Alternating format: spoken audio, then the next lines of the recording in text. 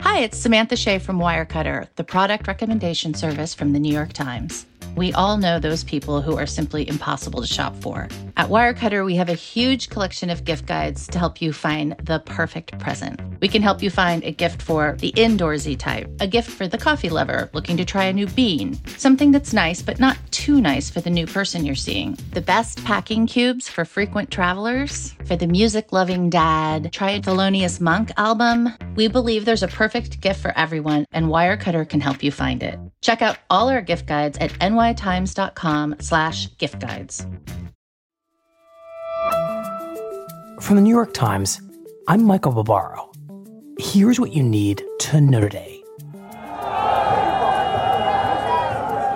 New York's attempt to crack down on coronavirus hotspots produced an angry backlash on Wednesday as hundreds of Orthodox Jewish men in Brooklyn staged demonstrations in which they set fires and burned masks in protest. I don't care who in government thinks that they can stop us. They're wrong. Let them try.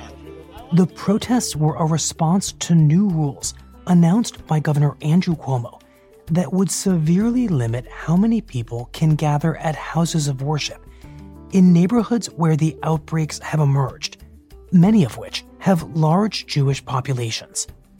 To the extent there are communities that are upset, that's because they hadn't been following the original rules.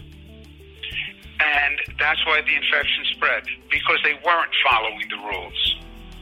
And the rules weren't being enforced. During a conference call, Cuomo defended the new rules and said that they would remain in place for at least 2 weeks.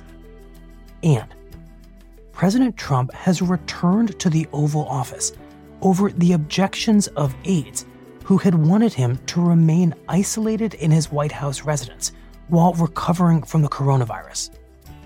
Aides who are expected to come into close contact with the president have been advised to wear personal protective equipment, including a gown and gloves.